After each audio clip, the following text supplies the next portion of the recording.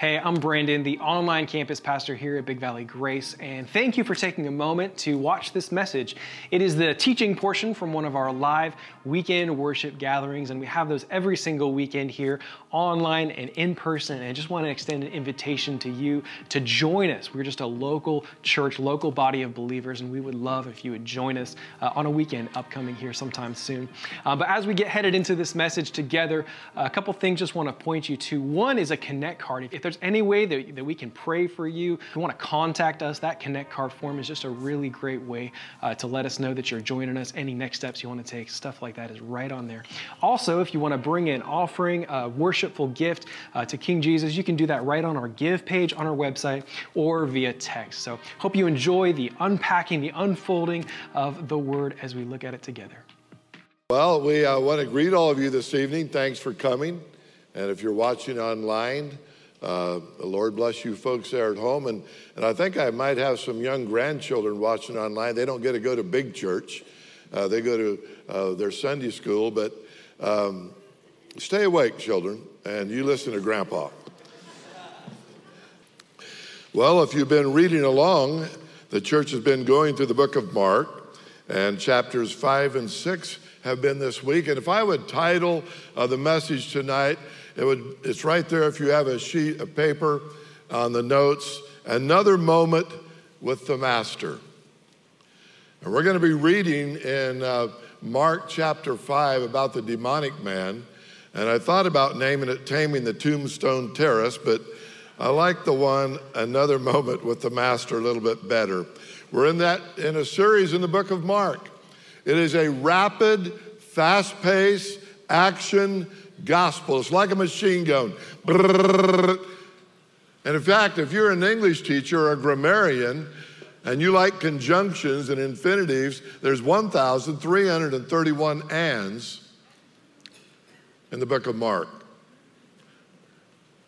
And you say, well, big deal. Why 1,331 ands? Because after every and, there's an action. The book of Mark is the shortest of the gospel, but there's 27 of the 37 miracles that are in the book of Mark. 27 of the 37 miracles.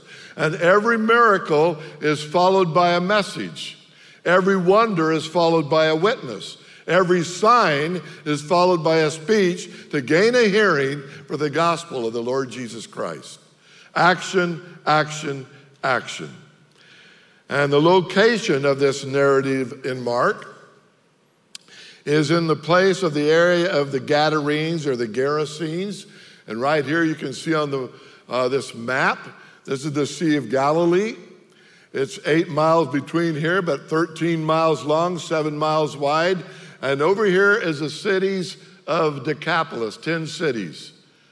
Jews never went over here. Never. This is the bad area. You do not go on the east side of the Jordan River.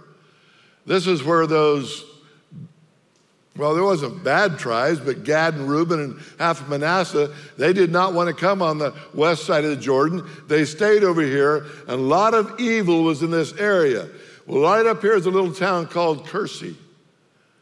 It's in the area of the Gadarenes, or Gerasenes. This little town of Kursi, right here, there's caves along here, and you can see where the swine went into the Sea of Galilee and they died. So there's where the narrative takes place, right there on the Golan Heights, on the east side of the Sea of Galilee. Probably one of the most compelling stories in the Gospels. And we're going to see 3 powerful forces at work in this narrative. We're going to see Satan. We're going to see the society or the world today. We're going to see the Savior. And we have the same 3 powerful forces around us today. We see Satan wreaking havoc. We see society and the culture around us. And we see our Savior. So let's walk into this in verse 1. And they came to the other side of the sea, to the country of the Gerasenes. And when Jesus had stepped out of the boat, Immediately there met him out of the tombs a man with an unclean spirit. He lived among the tombs, and no one could bind him anymore, not even with a chain. For he had often been bound with shackles and chains, but he wrenched the chains apart, and he broke the shackles in pieces. No one had the strength to subdue him. Night and day, among the tombs and on the mountains, he was always crying out and cutting himself with stones. And when he saw Jesus from afar, he ran and fell down before him. And crying with a loud voice, he said, "What have you to do with me, Jesus, Son of the Most High God? I adjure you by God, do not torment me." For Jesus, or he was saying to him, "Come out of the man, you unclean spirit." And Jesus asked him, "What is your name?" He replied, "My name is Legion, for we are many." And he begged him earnestly to do not send them out of the country. Now a great herd of pigs was feeding there on the hillside, and he begged him, saying, "Send us to the pigs, lest we enter them. Let us enter them." So Jesus, or he gave them permission, and the unclean spirits came out and entered the pigs, and the herd, numbering about 2,000, rushed down the steep bank into the sea and was drowned. 1998, we stood at that place there at Gadara. Will Varner, Dr. Will Varner, he was with a team of students out of Masters College, and he says, "Gordon, I'm going to sneak up into the caves before you guys get up there and read this passage, and I'm going to be in the back of the caves, and in the middle of this passage, I'm coming out." And Dr. Will Varner went up there. He had ragged clothes on. He put ketchup all over his body, and right in the middle of reading this passage, he comes screaming out of the cave. And every one of those 35 students saw the picture of what took place 2,000 years ago. A maniac, a madman. And Jesus here, he's on the move. He had just come and silenced the storm, and now he's got out of the boat. And we're going to immediately see in this passage Satan's power.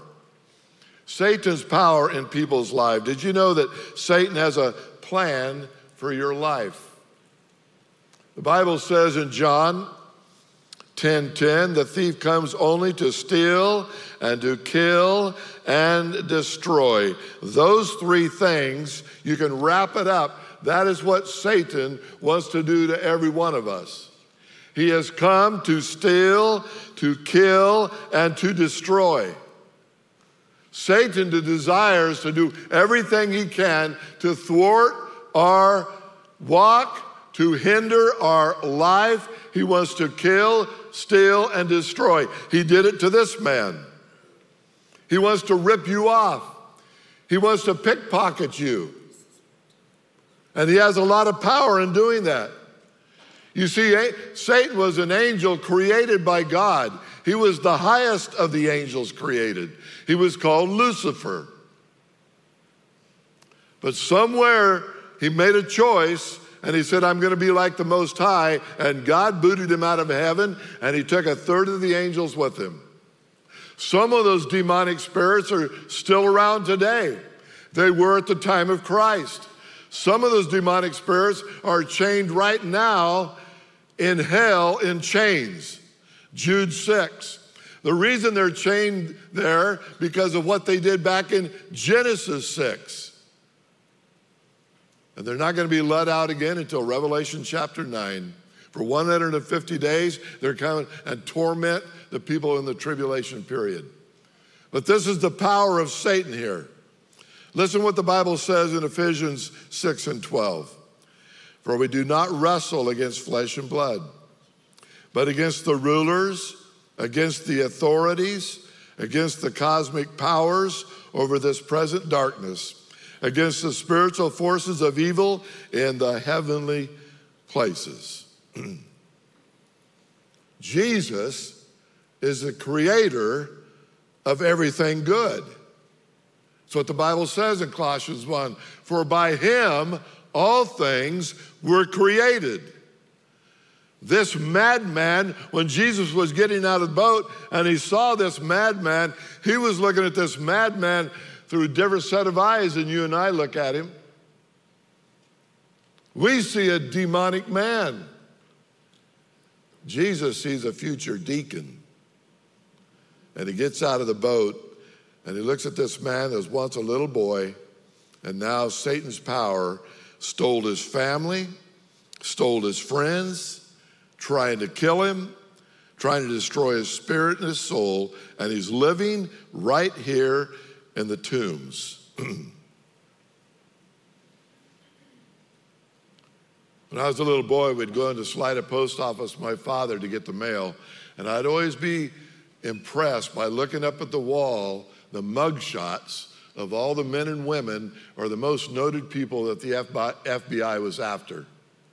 And one thing that really fascinated me about those mug shots, you can't guess the age. Why? Because sin takes its toll. And I about guarantee you, if you'd have looked at this man that day, I don't know how old he was, maybe in his 30s or 40s, but he would have looked like a wretched human being and you'd never guessed his age. Satan was out to destroy him. And the problem here is not that the devil has upped his game, it's just that man is willing to play in it. Same thing today. Bible says in Timothy, it is going to wax worse and worse as it was in the days of Noah, but Satan is on the prowl right now like a roaring lion. And this man was possessed of a demon, and it robbed him of his family, his friends, his fellowship, and his decency. Look what the Bible calls him. He had unusual strength. He was naked. He was out of his mind, self-inflicted wounds, split personality, fixation with death and dying, outcast, dangerous, destructive. He was a naked monster, robbed of all of his sanity. But I find it very interesting, all the power of the devil doing what he could to this man, he's not dead, is he? Why? Because God is in control. Satan is on a leash. At Calvary, his power was taken. And he has been gumming it for 2,000 years. And every lure that he throws in front of you, you don't have to go for it because we have victory through Jesus Christ. Satan's power, he held them firmly by the omnipotent hand of God, and he had a reason for it. Sometimes the devil seems kind of big to us, I know, but he is very small to God our Father. Now I want to look at society's power or the world's power.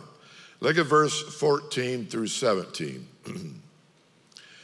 The herdsmen, these pig farmers, fled and told it to the city and in the country, and the people came out to see what had happened, and they came to Jesus and saw the demon-possessed man, the one who had the legion, sitting there, clothed, a new set of gushi, I think that's how you say it, and in his right mind, and they were afraid.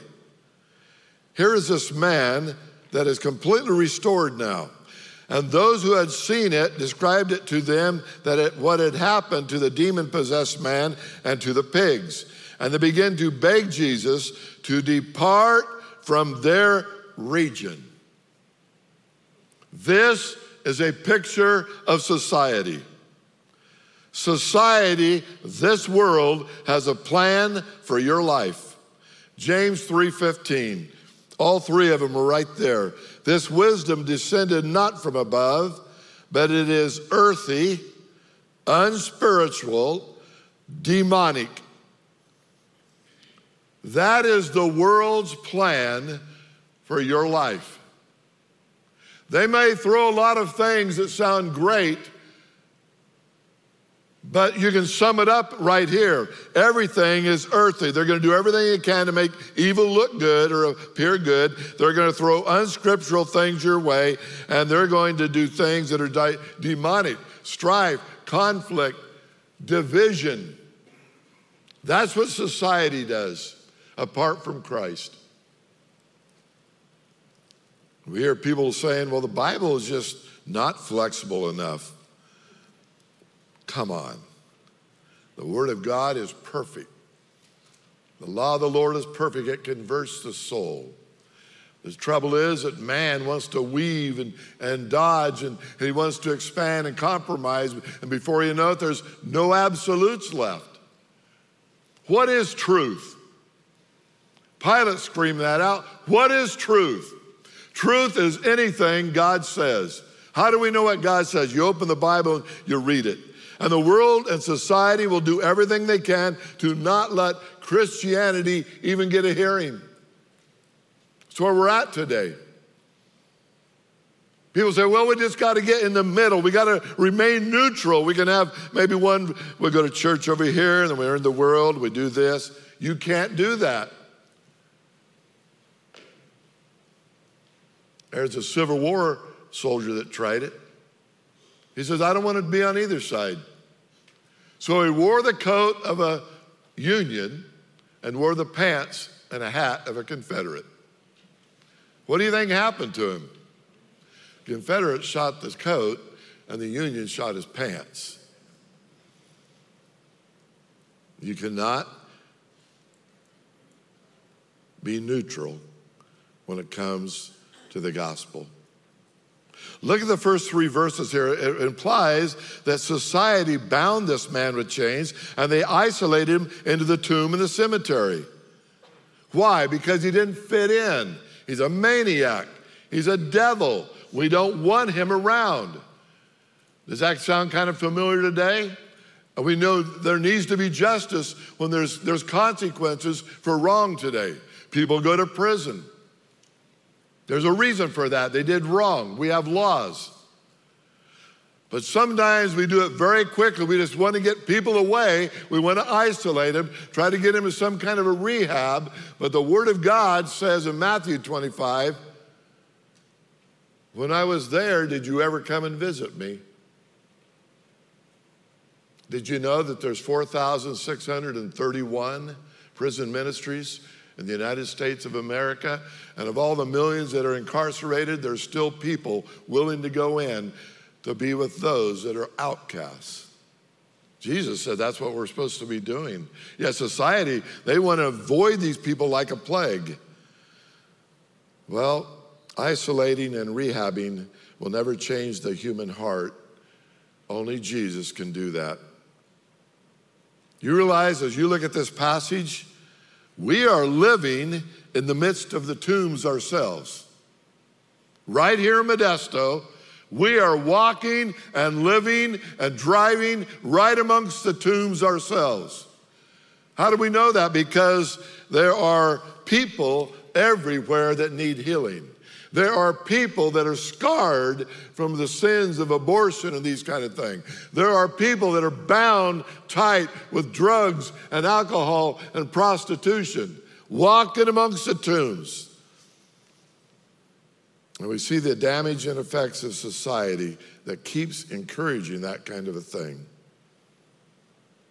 The Bible says in Timothy, they're going about from bad to worse, deceiving and even being deceived themselves.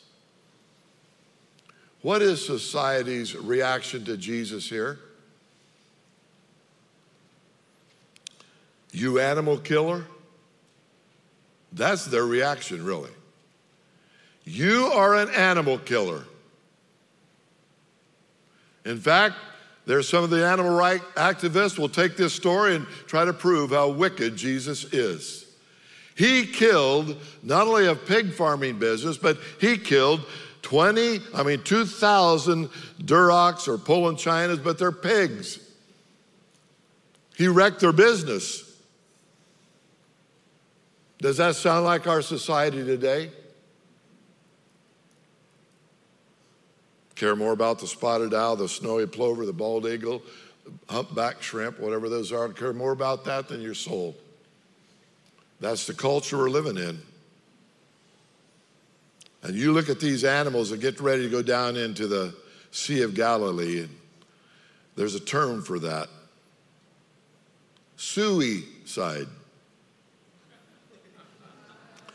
Many of you do not know anything about raising pigs, do you?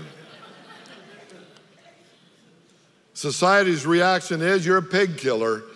But no, society here just revealed its soul. They care more about the pig, the animal, than they did about a man right in front of them that got healed. I think the same thing's happening today.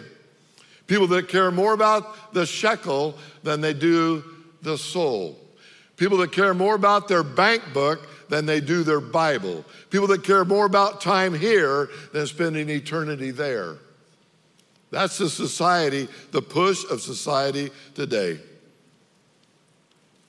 Look what else society does here in verse 17. Get out of our city.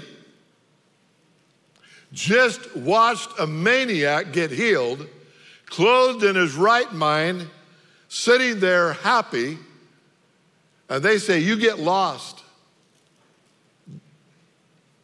Do we see it today? Get out of our schools. Get out of our homes. Get out of our public places. Get out of our textbooks. And here's the sad thing about it. When you say that and society says it long enough, what will Jesus do? He'll do the same thing that he did here. I'll go. That's exactly what the Word of God says in Genesis 6, verse 3. My spirit will not always strive with man. If you're a believer tonight, I'm going to tell you what society thinks about you. They don't care one bit about you in 2 Corinthians 5:17. The Bible says there, if any man be in Christ, he's a new creature. You're not a maniac. You're not wandering out in the tombs anymore. You're a new creature. Old things have passed away. Behold, all things have become new. They don't care about that. They'll tolerate you for a season or me, but society does not care. No Bibles in our schools. When I was a young man, that's been a long time ago. But I remember at Stanislaus Union, we prayed before every meal. We had the Bible read by our first and second grade teachers. And folks, there's no Bibles allowed in our schools anymore. Oh, they're allowed in prisons. You can go to prisons. There's Bibles everywhere in prisons. I would suggest to them, why don't you allow the Bibles back into the schools, and there'll probably be less people going to prison. It's a thought. Let's get to the best part of this narrative, verse 6 through 8, our Savior's power. I love this part. We make a transition here to another power, the greatest power, Jesus. Verse 6. And when he saw Jesus from afar, the demonic man, he ran and fell before him, and crying out with a loud voice, he said, "What have you to do with me, Jesus, Son of the Most High God? I adjure you by God, do not torment me." For he was saying to him, "Come out of the man, you unclean spirit." And Jesus asked him, "What is your name?" He replied, "My name is Legion, for we are many." And he begged him earnestly, "Do not send them out of the country." Look at the picture here. Jesus just calmed the storm. Jesus is in a boat. Jesus went to the other side. Jesus is getting out of the boat. The maniac up there in the caves sees the man getting out of the boat. And he's going to take off for him, breaking a 100-yard dash record because he wants to maim him and probably kill like he's killed before. And he gets close, and he comes sliding in on his knees, and he sees this Jesus. Look at our Savior's power. Jesus, the Bible says in Luke 19:10, "For the Son of Man has come to seek and to save the lost. You can't top that power. Here's a maniac controlled by the devil, controlled by Satan, and Jesus came and get off the boat, and he's going to bring change to his life. Not only that, Jesus has a power in John 10 and 17. For this reason the Father loves me, because I lay down my life that I may take it up again. He has the power of resurrection. He's going to resurrect this man's life.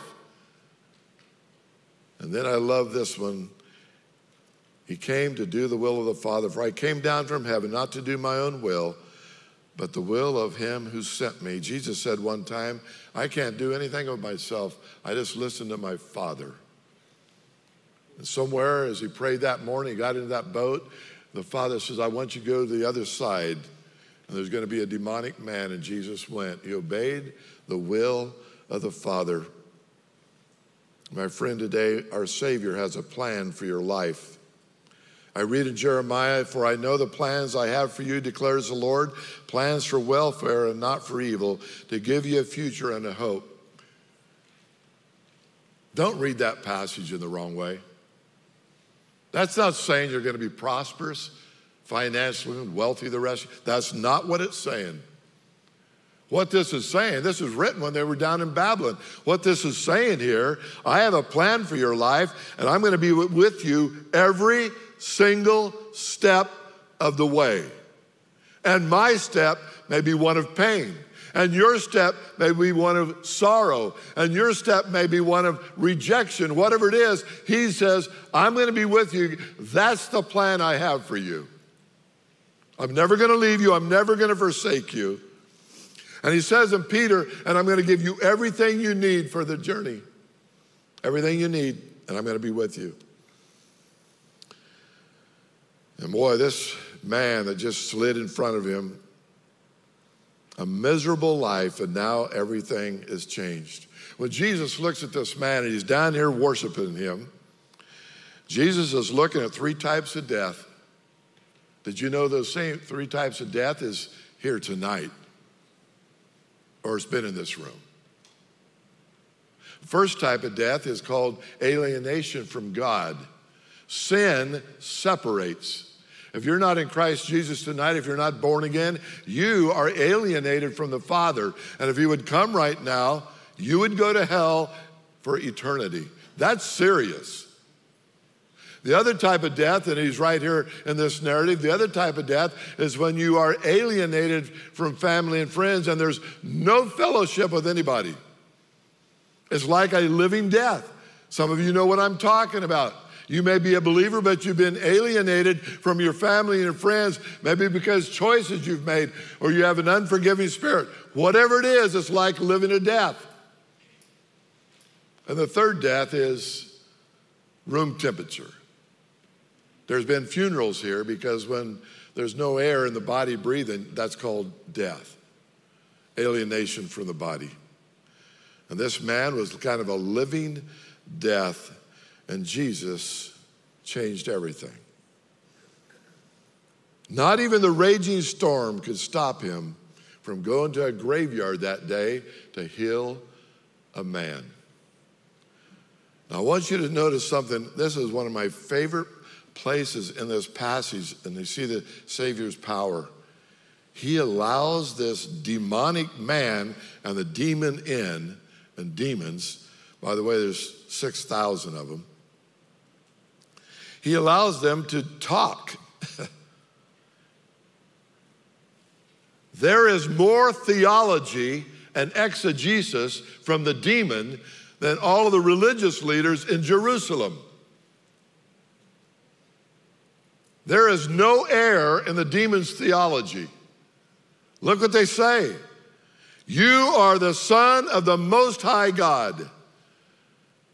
Why would they ever say that? Because these demons knew him in eternity past. They knew Jesus in heaven. They were cast out with the devil. They made the wrong choice to go with him. They know that he is the Son of the Most High. They know what Psalm 82 talks about, these other gods. They followed the wrong one. They knew who the Most High God was. Not only that, they knew of a coming judgment. They said, are you here before your time? They know that their time is not up until Revelation chapter 19 and 20, when they're cast forever into the lake of fire. Christ's first coming was not the time of their judgment. They knew this. They knew it. And they knew they were lost. And they knew where final authority lies. It's in Jesus. I think this is really amazing. And they're here begging him, don't let us go out and just put us in the pigs. And when the unclean spirit, the Bible says in Matthew one place, when an unclean spirit goes out of a man, or a spirit goes out of a man, he passes through waterless places. For some reason, demons like living in something real and alive and wreak havoc in them. They knew this. And this man had a legion of them, a legion of 6,000 men. 6,000 men. And it proves they're not omniscient. They didn't know that Jesus was going to send the pigs into the sea. They didn't know that.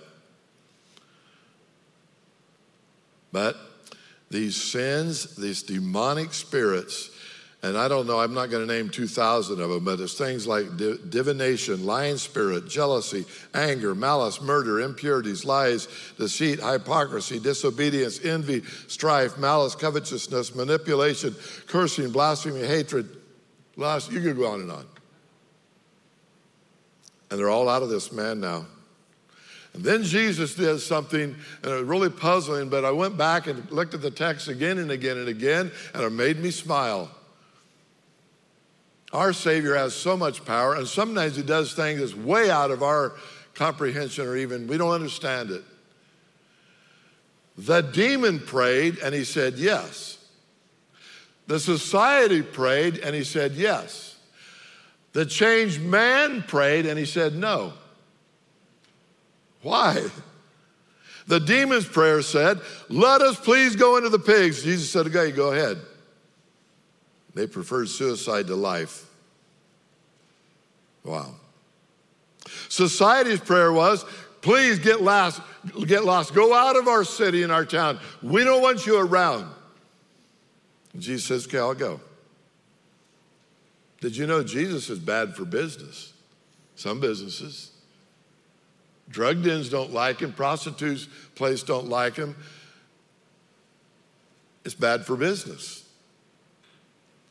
And he'll go. But the demonic man's prayer was, Lord, please let me follow you. And Jesus said, no. No, you can't. Why? I don't know. Maybe sometimes he says no to the ones that he loves the most. There's times in your life and you pray and you need to keep praying. I need to keep praying. And sometimes he'll say no, and sometimes he'll say wait. Sometimes he'll answer the prayer yes. But how many of you, including myself, are so glad that Jesus has not answered yes to every one of your prayers? Man, I am happy that Jesus never answered my prayers when I was 17 years old, or I'd have been married to the wrong girl 82 times. Think about it. He said no to this man. Look at verse 18. And as he was getting into the boat, getting ready to leave, this man did not want to live another day without Jesus. And the man had been possessed with demons, begged him that he might be with him, and he did not permit him, but he said, go home to your friends and tell them how much the Lord has done for you and how he had mercy on you. He wants to be one of the disciples in the boat, but Jesus says, no, young man, I want you to go home now. And I find this very thrilling for this reason. This place was one of the most wicked places around the time of Christ. Over there where Gad settled and Reuben and half the tribe of Manasseh, they raised pigs. That was an abomination to the Jew. It's evil over on that side. Jesus says, you stay here, you go home. And the maniac became a messenger. Did you know that the canacity of the scripture, 66 books of the Bible, was finally ratified in the area of the Decapolis? Maybe because of the maniac that became a messenger for Christ, had enough influence of that region for hundreds of years. That's the power of our Savior. I love it. He's saying here, I want you to go home and share the gospel. And folks, evangelism is not that complicated. Go tell people what he's done in your life. That's what he said to do. Go tell people what God has done in your life. You know, you can argue about doctrine, but you can't refute a testimony. This man that was evil, a naked monster, when he walked into town and he was healed and he talked and preached and talked about Jesus, people listened. You listen, he's changed. And that's the power of their Savior. He revealed the Father to his friends as he went home. I love that part of the story. First verse in this passage says, go to the other side. I'm going to ask all of you tonight, and I'm holding a mirror in front of me, asking myself and my wife the same thing. Have you gone to the other side? You have the greatest value in the world in your breast, the gospel, a treasure. Have you gone to the other side of your street? Says it up there, love your actual neighbor. Have you gone to the other side of your neighborhood? Have you gone to the other side of the office? Have you gone to the other side of the city? You have the message. Jesus says, I want you to do this. I want you to go home. And that man, then when he got out of the boat that day, he was dead, doomed, depraved, and damned. Jesus changed him, and he went home. And I think he revived a whole area. He went to the other side. I don't know who is in this building tonight or maybe watching online, that you need to go home. You need to come home. There's a man, a true story, a man that lived in Spain, a father who desperately wanted to be reconciled with his boy, Paco. For 20 years, he found out that Paco lived in Madrid. Prayed for him every day. As he got older, he decided, I've got to do something. So this father went into Madrid, went to the paper there, and a very expensive ad he put in the paper. And it went like this. Paco, please come home. Meet me at the fountain in the town square next Tuesday at noon. Dad, I love you. The next Tuesday at noon, this dad walked into the town square at the fountain, and there was 800 young men. 800. 800 young men that just wanted to go back to Dad. My friend, he created you. He created you to give him glory, to have fellowship with you throughout eternity. And he's just asking that. He just wants you to come home. Come to the fountain of life. That's where the Savior is. You ever get tired of running? You ever get tired of playing the oldest game in the world, which is hide and seek, started in the garden? Just come home. Come home. The Savior is waiting. The Father is waiting. And he just wants you to come home. Don't let Satan destroy you. Don't let society detain you any longer. Let the Savior save you, change your life forever. Let's pray. Father, we love you. And we know we're living in really tough times. And Father, we know that your word says, come unto me all that are weak and heavy laden, and I will give you rest. And you have a man that was healed and now he went home. And Father, there's probably people watching online tonight. There's people seated here tonight. They need to come home. It's free. The whole purpose of the Gospels, Father, and John, your servant, said it so right.